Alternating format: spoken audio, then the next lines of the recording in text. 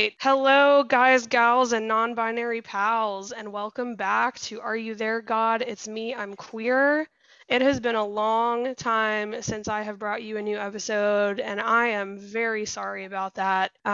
Life just kind of gets in the way sometimes. Life gets busy, and things that you're passionate about sometimes end up falling to the wayside. But I'm really, really happy to be back, and this is going to be a killer welcoming back episode. I am here with my friend Taryn Porter. Taryn, how are you today? I'm great. How are you? I'm fantastic, and I'm so excited about this. Thank you for Me being on too. the show. Absolutely. So, tell our listeners a little bit about you, what your pronouns are, what your gender identity is, and where you're located. So my name's Taryn. I'm 30 years old. I currently reside in Lebanon, Tennessee. My preferred pronouns are they, them, but I identify as gender fluid. And so there are some days I feel a little more masculine, some days a little more feminine. And so I'm very fluid with my pronouns as well. They, them just seems to be more comfortable and fits with the general theme of my life. Awesome, I'm thank also you. queer. And you're Yes. queer. Sorry, left that part out. Got it. So, what does that exactly mean to you when you say that you're queer? My identity has grown throughout the years. For me, because I identify as gender queer, gender fluid, the term lesbian didn't really fit how I see myself. And so I was listening to a podcast one day, actually, and somebody said, I'm taking the word back. I'm identifying as queer, and that's a powerful thing, and it's okay to be queer.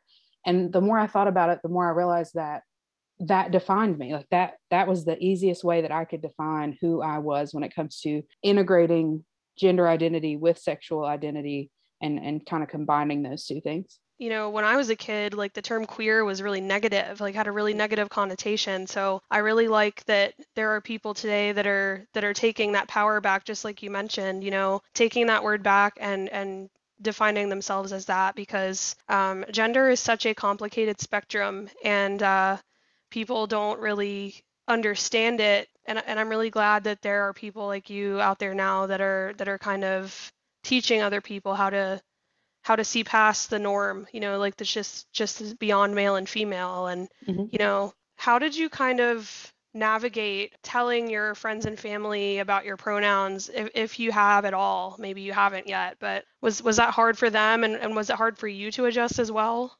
So my family, and I'm sure we'll get into this much later, is not very accepting of the LGBTQ plus community, and so they are not aware of my preferred pronouns or gender identity. But my friends are quite aware, and they've been really really good about using those preferred pronouns. I actually had my first conversation at work with some coworkers the other day about preferred pronouns, and they were asking really good questions. They just wanted to learn, and they had never felt that they had been in a comfortable enough place or felt comfortable enough with someone to ask these questions about pronouns and what's okay and what's not okay and how they navigate that as an ally, but a straight cis ally, and how that works for them.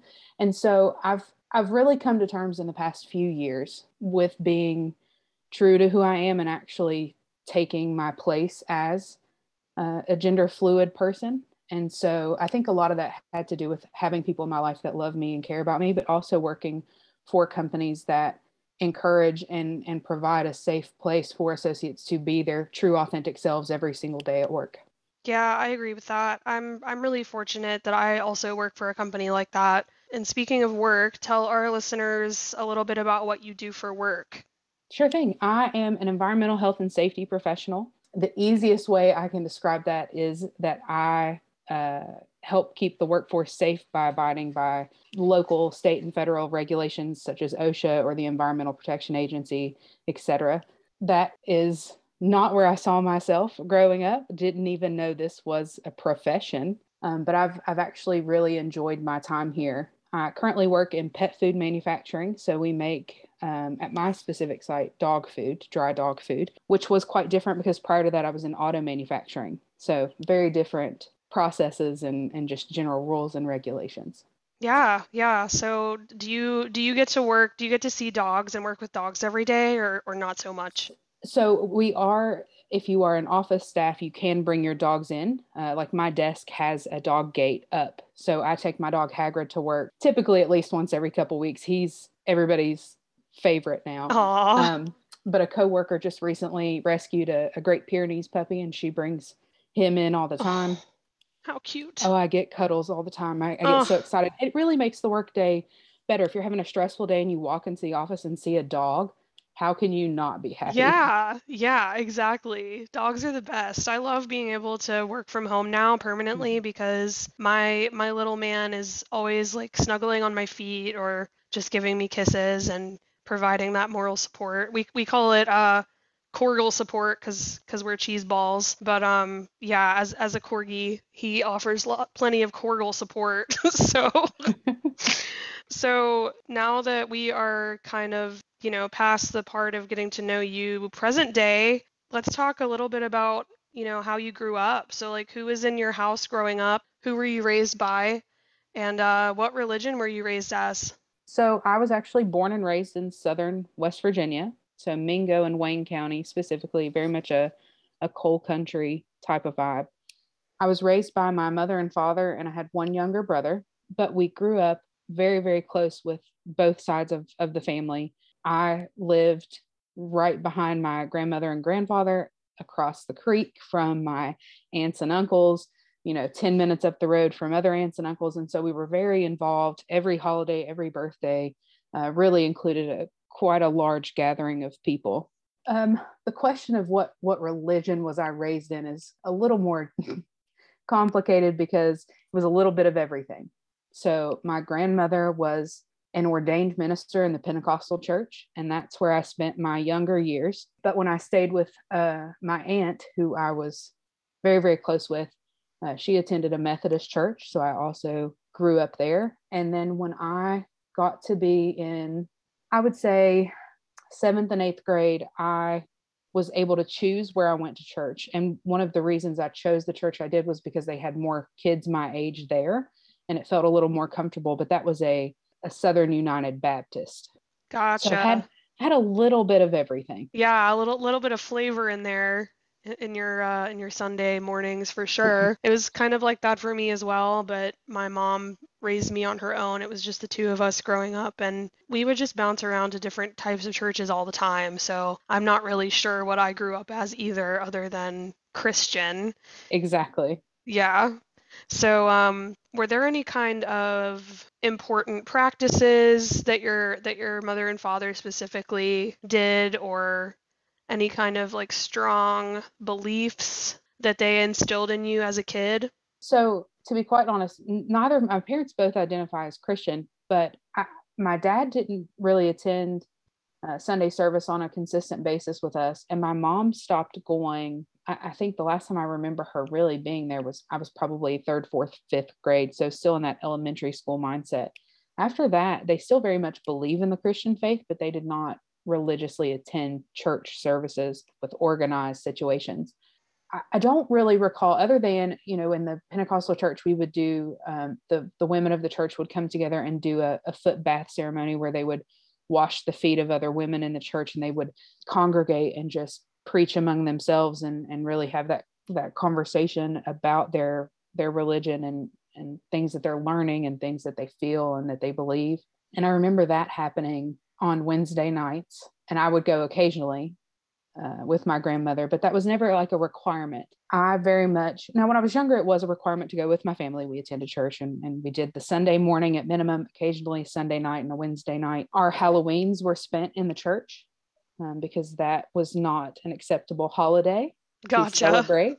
Gotcha. So we would play games in the basement of the church, still getting candy, but not, I don't think I went trick or treating until I was college Oh my officially. goodness. Yeah. Wow. So I guess that would be the only thing that really kind of hit on things that we didn't celebrate or that we were very specific about. But as I got older, attending church was a choice. I wasn't forced to go. I could have stayed home. I think my parents wouldn't have been too happy that I stayed home, but they weren't forcing that to happen. But I enjoyed going. And I think at that point, when I got a little older, it was because I got to see my friends outside of school. And And I still did enjoy church, right? That was a big piece, but it was also a socialization point. I got to see people outside of the classroom or outside of PE type of thing. For sure. I feel like as a kid, it's like all about going to see those friends. You know, Mhm. that's like the best part of Sunday mornings is getting to go to the kids' church and just have fun. So as you got older, you know, when did you know that you were different from the other kids? So I actually, I traveled this past weekend to see a friend in Cleveland, and we went out to dinner with one of her friends and her new partner. And one of the questions was, when you were younger, did you ever kiss girls? And so I did. And that was something that happened. And I would say earliest was around third and fourth grade. And it was never really seen. Like we did it in the privacy of like our bedrooms, or it was never in public, but I never felt that it was off or that it was weird until about fifth grade. And I'm not sure if there's a specific timeline of when the church starts to think it's acceptable to teach children about homosexuality and their views on homosexuality. But when that came into my Sunday school class, that was the moment that I realized that I was different. And according to my grandmother, who was teaching my Sunday school class, I was going to hell. And so that was the very defining moment. And as you know, in fifth grade, you're 9 years old, 9, 10. And that's a very defining moment for a child to think about themselves in that way. And it causes a whole lot of battle with self-identification, Hmm. and self-love. It's been just until recently that I've even learned to love myself fully. So that would be for me probably right around the fifth grade. And it was at that point that, the kissing the girls stopped, because Right. everybody learned about it and everybody was like, whoa, this is not Yeah. okay. Yeah, it's such a traumatic thing to teach kids. I don't feel like that kind of stuff. I don't think anything negative about God should be taught to children because children are so impressionable and like, you know, there are things that happen to people as kids that they carry with them through their entire lives. Sometimes subconsciously, sometimes consciously. Mm-hmm. And I know what you mean because I grew up getting taught the same stuff and it was very traumatic for me as a kid to be taught these things. And I wasn't even kissing girls. I just had a fascination with women that I couldn't understand. Mm-hmm. So I can imagine what that was like for you. After this was starting to be passed around your church as a teaching, did you pretend to be straight? Did you pretend to like boys more than you actually did? Were you just kind of really confused about the whole thing? What did that look like for you?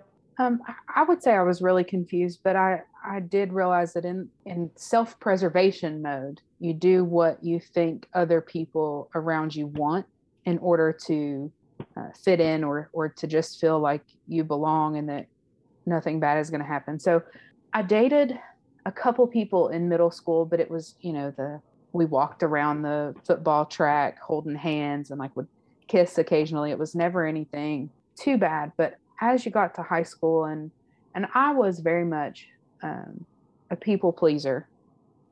I didn't stand up for myself. I just kind of went with the flow and what other people were expecting or what I felt they expected. And so in high school, I allowed myself to get into several uncomfortable situations where I engaged in sexual activity with boys at my school just because I felt like that was what was supposed to be happening. And I remember one day I came home. I had gone to the movies with an older guy. His sister had taken us.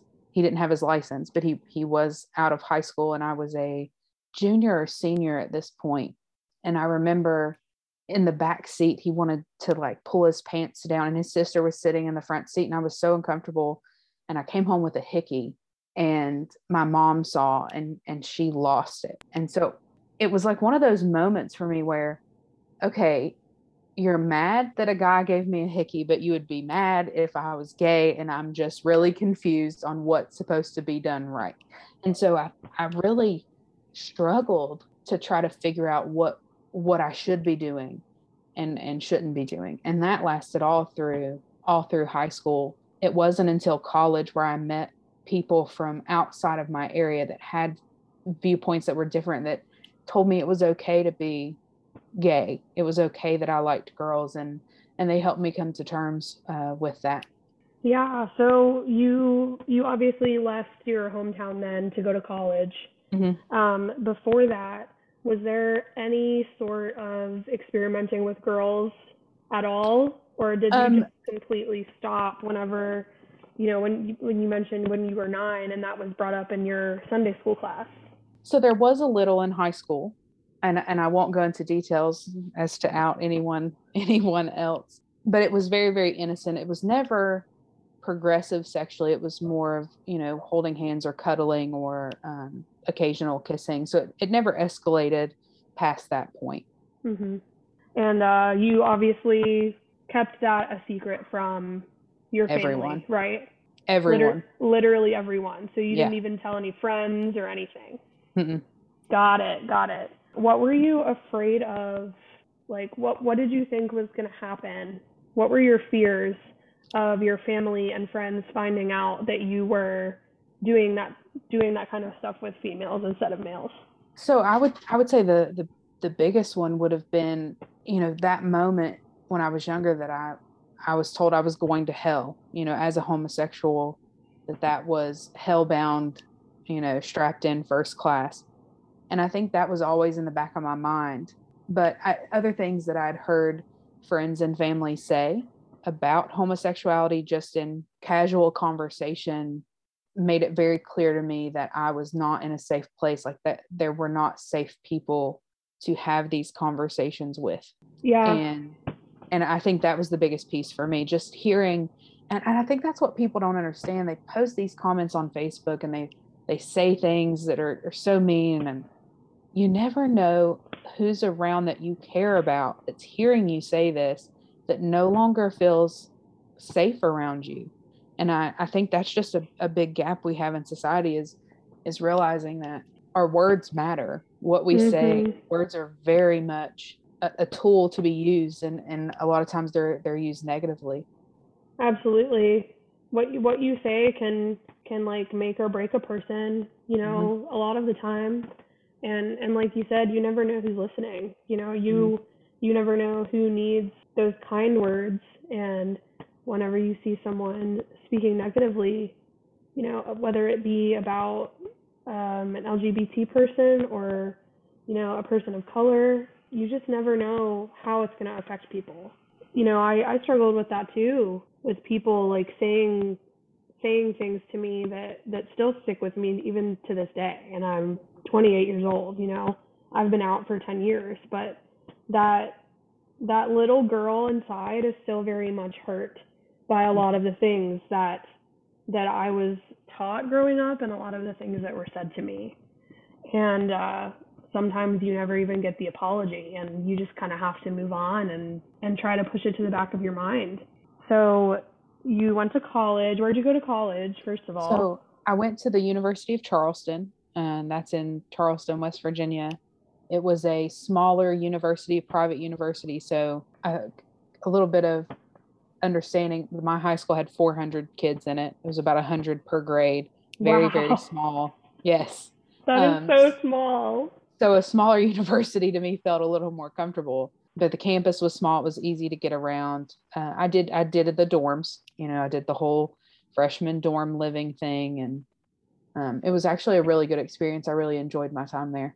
Cool. And so during this time that you were kind of transitioning to college and the time that you were in college, did you stop going to church completely, or were you still kind of dabbling in church and in your sexuality?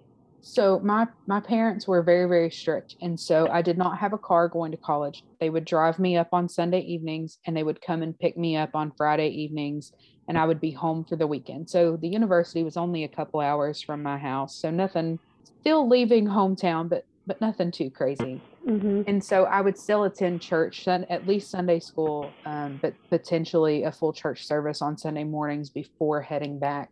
And that gave me time. A lot of my friends that were in the church were a couple years younger than me. And so they were still in the area. And so that was our session. We used to do Sunday school, and then there would be a 30-minute block between Sunday school and church. And we would all go sit in my car out, in the parking lot and just talk about what was going on and what was happening in life. Okay, got it. So then, how old were you? Were you still in college whenever you finally came out? I was. So I came out the summer after my freshman year of college. My coming out story is not a great one. I was in a relationship, my first same-sex relationship, with someone I had met on, I believe it was Facebook. And because of all of the issues from my childhood and my lack of self-love and self-care and generally just thinking poorly of myself, that I was unlovable or that, no one else would care about me, I stayed in a negative relationship for a while, and I was given an ultimatum. So it was kind of if you don't come out, you don't love me, and I'm leaving you. And by that point, I had been so mentally just scarred that I thought that was true. And so I called my parents on the phone. My mom answered, and I said, "I'm gay." And her response was, "I'm calling to report your car stolen." And then she hung up. Oh my gosh. And my dad called me back almost immediately. And you could hear my mom screaming in the background. And my dad said, "What happened? Like, what is going on?" And so I explained to him, and he said, "Just come home. We'll figure it out." And so I drove home. Nothing was figured out other than very, very clearly, you will not live that lifestyle under my roof. And, after everything I did for you, after all the things I still do for you, how could you do this to me? If you wanted to hurt me, you could have done something else, and just those types of things. And so I remember leaving a note for my parents and leaving in the middle of the night. And I took the car and I drove back to Charleston, and I got a summer room and board. I went and talked to the university and explained the situation and said, I need a place to stay. And I stayed intermittently with my partner and her family, which was a few hours away. And then my aunt and uncle, or my cousin actually, allowed me to come and live with them to get ready for school to start in the fall. And so their concept was, we don't talk about it. You don't bring it here, but you can sleep here and you can eat here. Like, we'll give you shelter. And so I was thankful for that, right? That they at least gave me the basic necessities of life. But when I returned to school, I was still with that partner.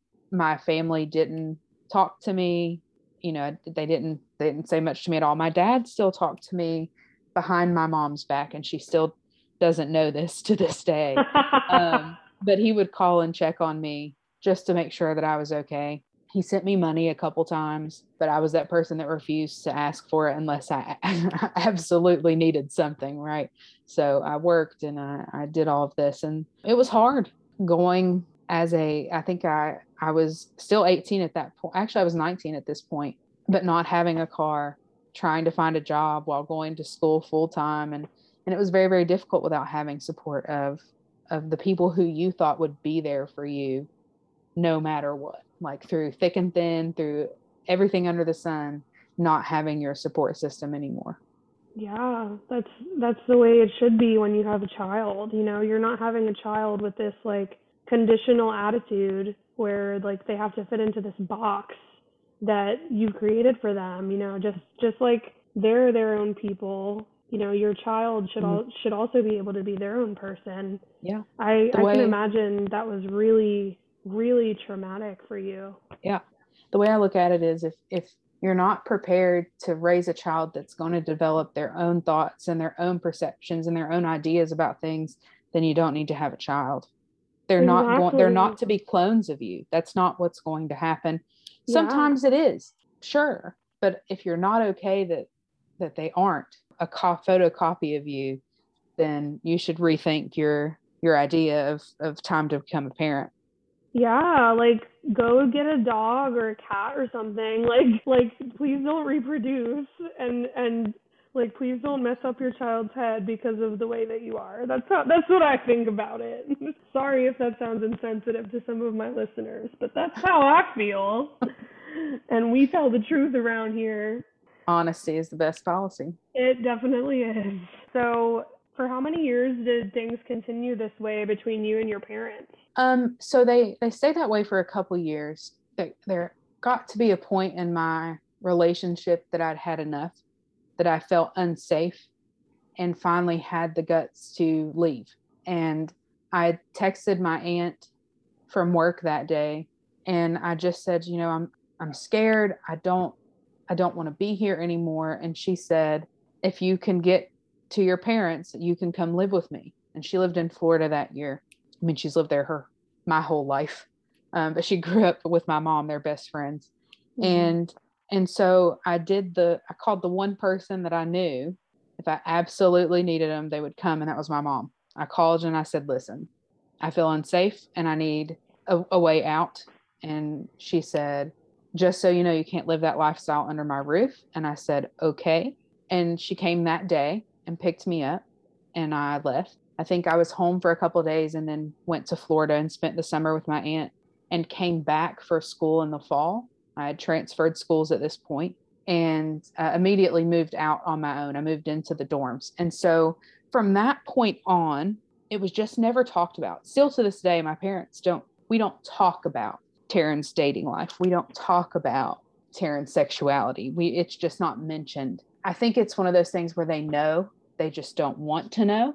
And I'm at the point where I have 3 young nephews that I know if there was damage to my relationship with my parents, that would also damage my relationship with them, because they live with my parent. And so I know that there would be, and that's what's hard, how long do you keep it to yourself, or how long do you keep the peace? At what point is it too much, or is it too detrimental to your mental health, for the sake of your young nieces or nephews or cousins that you really care about and want to be there for, and be a role model for, so that they know that, things are okay. There are things beyond Wayne County, West Virginia.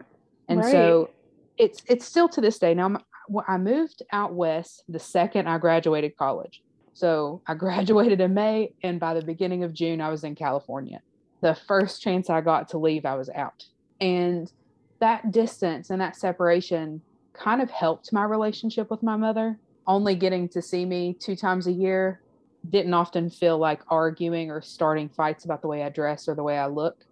Seeing as we only got 2 weeks together. That was it. That was the extent of our time together. And so it helped us create a better relationship. Now, we know it's not a fully honest relationship, but there's no arguing, there's no screaming, there's no yelling. And so I live quite a bit closer to home now. I go home about once a month to see my nephews and cousins and family, but things have still generally been about the same. You just don't talk about it. I wear the clothes that I wear. I dress the way that I want. I talk the way that I want. And it's just kind of an unspoken conversation. It's almost like they didn't let you come out. It's like you tried to come out and be your true self, but there's still that wall is still very much there, is what it sounds like. Like you're not allowed to be 100% yourself. It has to be like 80 or 90. That's is that hard for you to deal with, or are you kind of just at a point where you've accepted it? Or no, I think that it is difficult. Not to say that I haven't accepted it, because I know that I have the power to change the situation, right? It's on me. It's not on anybody else to change this. But outside of it being hard on me, it's also hard in relationships, because my partner isn't known to my family. And that's been really hard on relationships in the past, especially with partners whose family are very welcoming and inclusive. And that's been a difficult avenue to navigate in relationships. So I'm always upfront and very honest when I meet someone, and we've gone on a few dates, and I've always been very honest that, when family holidays come around and I go home, you will not be there. even if I was my authentic self, I would likely not be welcome. They would definitely not be welcome. And I think that's a little difficult to navigate as myself as well, because you miss out celebrating holidays with your partner if you want to be at home with your family. So it's almost like, what choice do you make? Like what, where do you go and when? Yeah, and I know a lot of people that literally have to make that decision. Like, do I go and spend this time with my family who doesn't accept or love this part of me versus all of me, or do I spend this time with this partner that I love and I care about? And I've been there myself. It's been a long time since I've been in that position, but I've been there, and I still know people now that have to make that decision. And I think it's just so unnecessary. There's just this, I don't really understand where this stigma even came from, or like how this part of the Bible was mistranslated the way that it was, even to this day. Right. Thankfully, it seems like we're kind of on the path to getting out of that and helping people unlearn that teaching.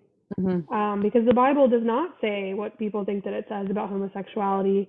And I logically know that, but even now, as an openly gay Christian, I still have that trauma, that deeply rooted religious trauma inside that I constantly have to work through. And I hope that you see a day where your family is accepting, and you don't have to choose. I really hate that for you. Yeah, and maybe one day it'll be there.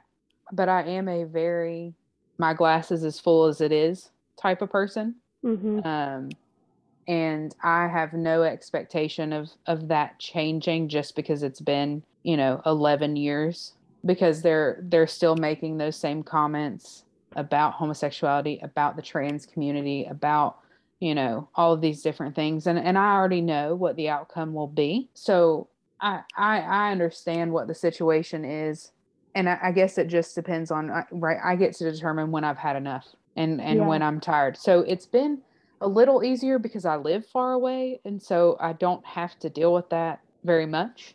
But that is for me to determine, and I think a lot of it has to do with the fact that my original coming out was taken from me. Right, I didn't get to choose the time or the place, and now I feel like I'm tiptoeing around it, because it's one of those, like, I get to choose and I get to decide when this happens, and nobody can take that from me. And so I almost justify not doing it because I've felt pressure that doesn't exist, but I've made it up in my head just so that I can take my story back. And so I'm coming more to terms with it, and where I want to be, and how I see myself. And I think that's the biggest step. I've done my therapy. I still do therapy, but I'm growing every single day to love myself a little bit more. And I think that eventually I'll love myself enough to say, I'm tired of hiding even just a portion of who I am. If you can't love me for all of me, then that's on you. And that's a choice that you've made. And I don't feel sorry for it. Good. Yeah. I really do hope that you come to that place one day. What do you think that, because you mentioned that your parents really didn't have a set of like practices or beliefs. So where do you think that what sounds to me like true hatred of LGBTQ people came from? Like where do you think that comes from, especially from your mom? To be quite honest, I still think it's the Christian faith, because despite her not having a set of rules or anything, she still very much quotes the Bible and quotes the Christianity and what is supposed to be based on nothing but the King James version of the Bible, and so I still very much think that plays a role, despite how inactive she may have been in the church. And I think the area where we grew up also plays a role. It's Southern West Virginia. It is very much the Bible Belt. People have believed this way for years. And I think that just plays a huge role in how other people perceive. So I think about myself and my brother. We were raised by the same parents. We were raised in the same household. A little different because he was a boy, I was a girl, and you know, I can get pregnant, so don't let Taryn out of the house.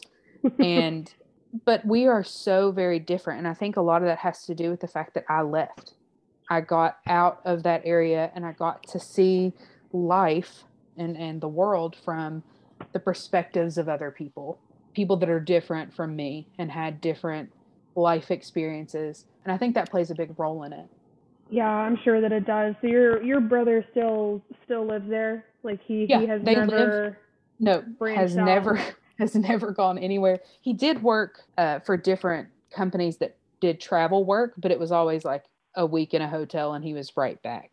And so they live the way that my family went. They moved in with my grandparents when they had me. I was a surprise. And then they bought a trailer and they moved in behind my grandparents, and then they built a house and they moved us into the house. So my brother's process has been, he and his girlfriend got pregnant fairly quickly, his wife now.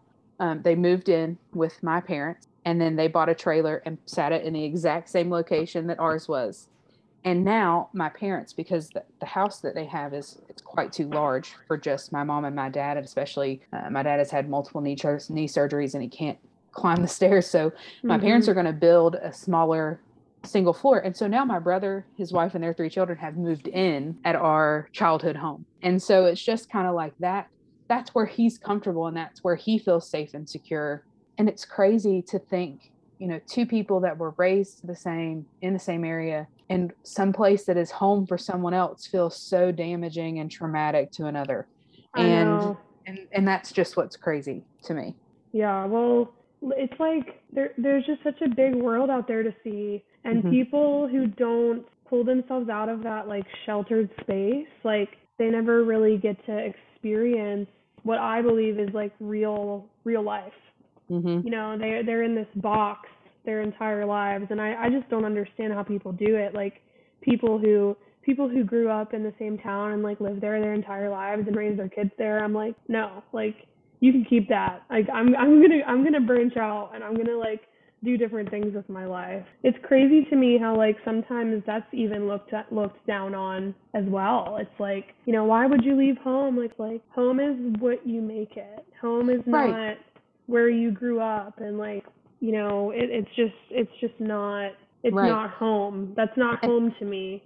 Yeah, and I think the big piece is, if you typically, not all the time, I don't think you can say always, but most of the people who stay and they raise their families there are people who didn't experience traumatic things, as like they were straight, they were white, and that's the area that they were fit perfectly. They fit the mold of, you know, Christian, and, you know, they never felt like that wasn't a safe place for them.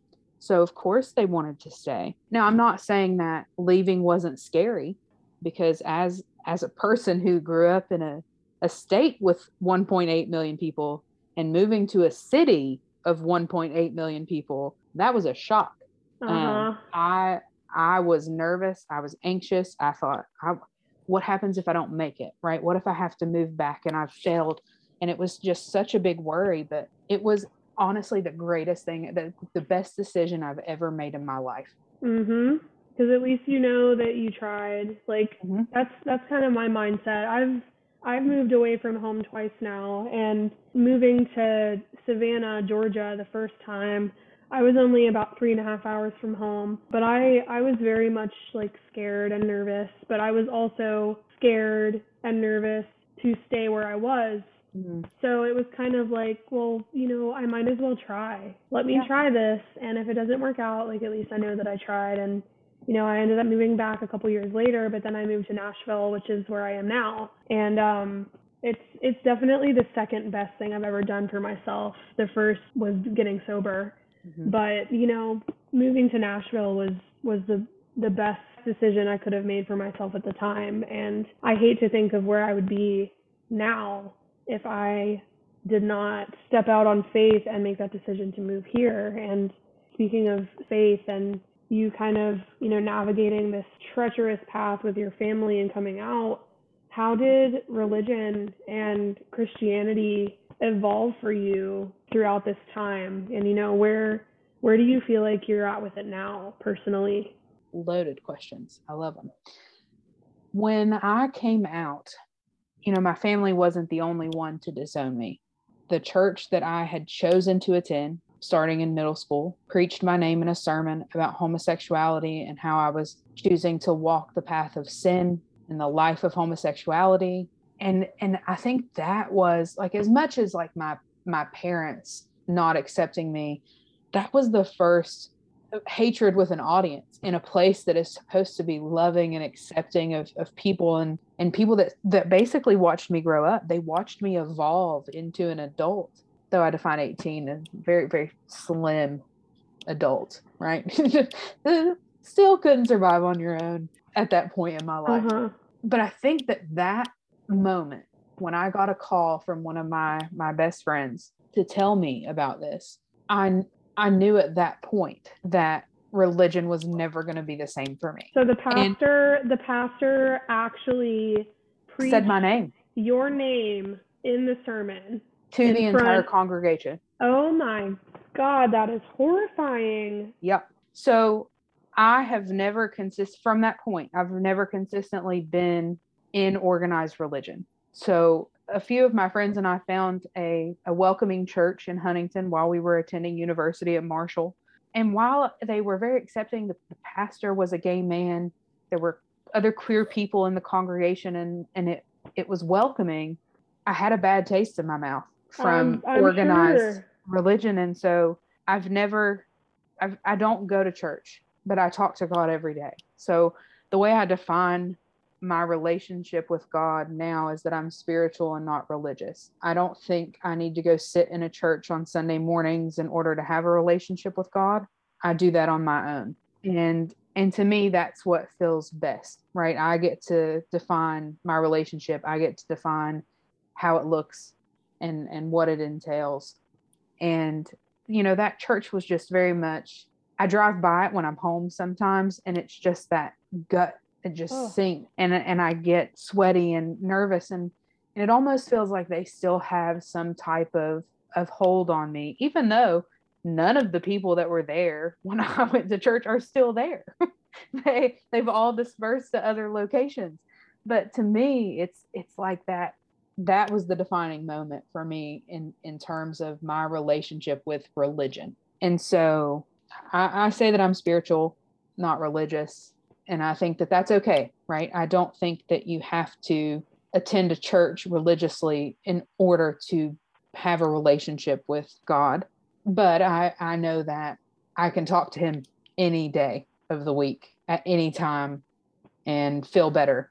It's it's almost like I just sit down and I'm talking to you right now. Yeah. Is how I talk with him. And that's what it's all about is the spirituality and the relationship. I feel like churches, so many churches, not all, I won't say all the churches, but the majority of church today and organized religion is all about the practices and checking the boxes. Yeah. I'm going to check the box for going on Sunday mornings. I'm going to check the box for, tithing. I'm going to check the box for serving, so I can be like a good little Christian, right? But that's not what church should be about, and that's not what religion should be about. And I bet that pastor has no idea what kind of negative impact that made on you. And I'm sure that it made a negative impact on at least one other person in that congregation too, but that is just, I can't even get past the fact that someone would do that. Like that is horrifying. And like, no wonder you have so many reservations about going into a church. I would too if I were you. And but it's like you kind of have it figured out now because of the things that happened to you, like what a relationship with God is all about. Like you have that connection that it sounds like you never even had when you were raised in church. It was all about checking those boxes and like, what do I need to do to be a good person or to be a good Christian? But that is not at all what God even wants for us. And I really feel like, you sound like you're in a much better place with God today than you ever were before in the past. Right. And I'm really glad that you were able to get there. I'm glad that you're still here and that Because I mean, so many people, so many LGBTQ people go through life hating God and hating religion as a as a whole, and just there's so much hatred in their heart for it because that's what they were shown from church and from God. And I'm put that in quotation marks for my listeners that can't see my video, because God does not hate, and God does not condemn, and God is not all of those things that we were taught as, you know, little, what I like to call little gabies, you know, little baby gays. Like that's not at all what God is and who God is. You know, for me, it's very much the same. Like, I'm very, very, very selective about the churches I will go to today, and like the denominations that I'll even like dabble in. And a lot of the times I don't go to church because I just feel like there's this very like deep, lingering, uncomfortable, unsettling feeling like deep inside. And yeah, it's my responsibility to like seek help for that, but at the same time, it's like, you know, this is what people have done to me, like, and this is what people made me think about church and about God. And for myself, like as a gay Christian, I just think it's so important to like tell these kind of stories, because some people have this idea in their head of God, and it's completely tainted because of other people being imperfect and saying imperfect things and teaching imperfect things. And I'm just really glad that you are in the place that you're in today, that you're able to be happy with yourself and love yourself. But it's, you know, it's still a work in progress. Like, we're never going to be fully 100% where we want to be, but we have to try. It's all about the progress and not the perfection. Absolutely. Just wrapping up this episode, what are some of the things you would tell people who want to come out but feel like they can't? I think the best piece of advice is that it's on your time. Don't feel like you're any less of a person because you're not coming out. If you are in an unsafe place or surrounded by people who you think that your life or your ability to survive would be in danger, it's okay. There will be a time. I always tell people that if you decide to come out and your family doesn't love you, well, then I'm your family now. And, you know, you can come to any family holiday and we'll kick it and celebrate and have a good time. But I think in a perfect world, that's the answer. But we don't live in a perfect world. We live where young LGBTQ plus people are not somewhere where they can safely express their full authentic selves. And I think it's an important thing is that they know it's okay. National Coming Out Day is a very good thing to celebrate. And I think it's a wonderful time for people to share their stories. But I also think that it's almost romanticized with the positive coming out stories, the ones where the families are supportive and, oh, we knew that already and we love you no matter what. But there are kids who don't get that. Their stories are not fun and they're not great. And sometimes it's a major shift in their life from having shelter or food or consistency into being homeless and you know, struggling to survive from day to day. And I think that's a big blind spot that even many people in the LGBTQ plus community have, is that there are people who don't have it as easy or as great as others. And that if they're not ready to come out, it doesn't make them any less of a queer person. It just means that it's not their time. Yeah, that is great advice. You know, make sure that you're safe first and foremost. And if you're not, either wait until you are or try to create that safe space yourself. You know, that's something else that you can do. And you're definitely not less of a person or less of an LGBTQ member of society just because you're not out. You're still valid, and most of all, you are very loved, even if you don't feel like you are. Exactly. And I guess that would be the second piece there, right? I allowed someone else to make me feel like I wasn't worthy of love. Everybody's worthy of love. There's not a single person who doesn't deserve to feel love from another human being. And I guess the last piece of advice I would have is don't let anybody take your coming out story away from you, because you'll regret it and you'll question it from that day on. You get to be the author of your story, not anyone else. Preach, preach. Thank you so much for being on the show. This was incredible. Well, thank you for having me. I've listened to your show. You know, we talked about it when we first met, that you used to do this, and I thought it was awesome. And it's a really good way to put this out there, right? Defining LGBTQ plus relationships with religion, or the relationship they don't have, post coming out in that environment, and how we navigate that. And I think that's a very important conversation to have. I do too, for sure. And the idea just kind of came to me one day when I was listening to another podcast, and I can't remember what it was at this point, but it was someone that had grown up Mormon, and they were telling their story about how they were raised in this very strong religion, and you know, realized they were gay, and how things changed for them. And I remember driving in the car somewhere and listening to this, and I was like, wow, like this would be a great podcast, like interviewing people that have struggled with this or overcome this. And I honestly didn't expect for a lot of people to be interested in being on the show, but thankfully I have a long list of people that are interested in telling their stories. So I hope that I can keep it going for a while, and I am really, really glad to be back at it. Yes, I'm excited to listen to all the episodes. So, well, thank you again, and I'm sure that we will talk soon.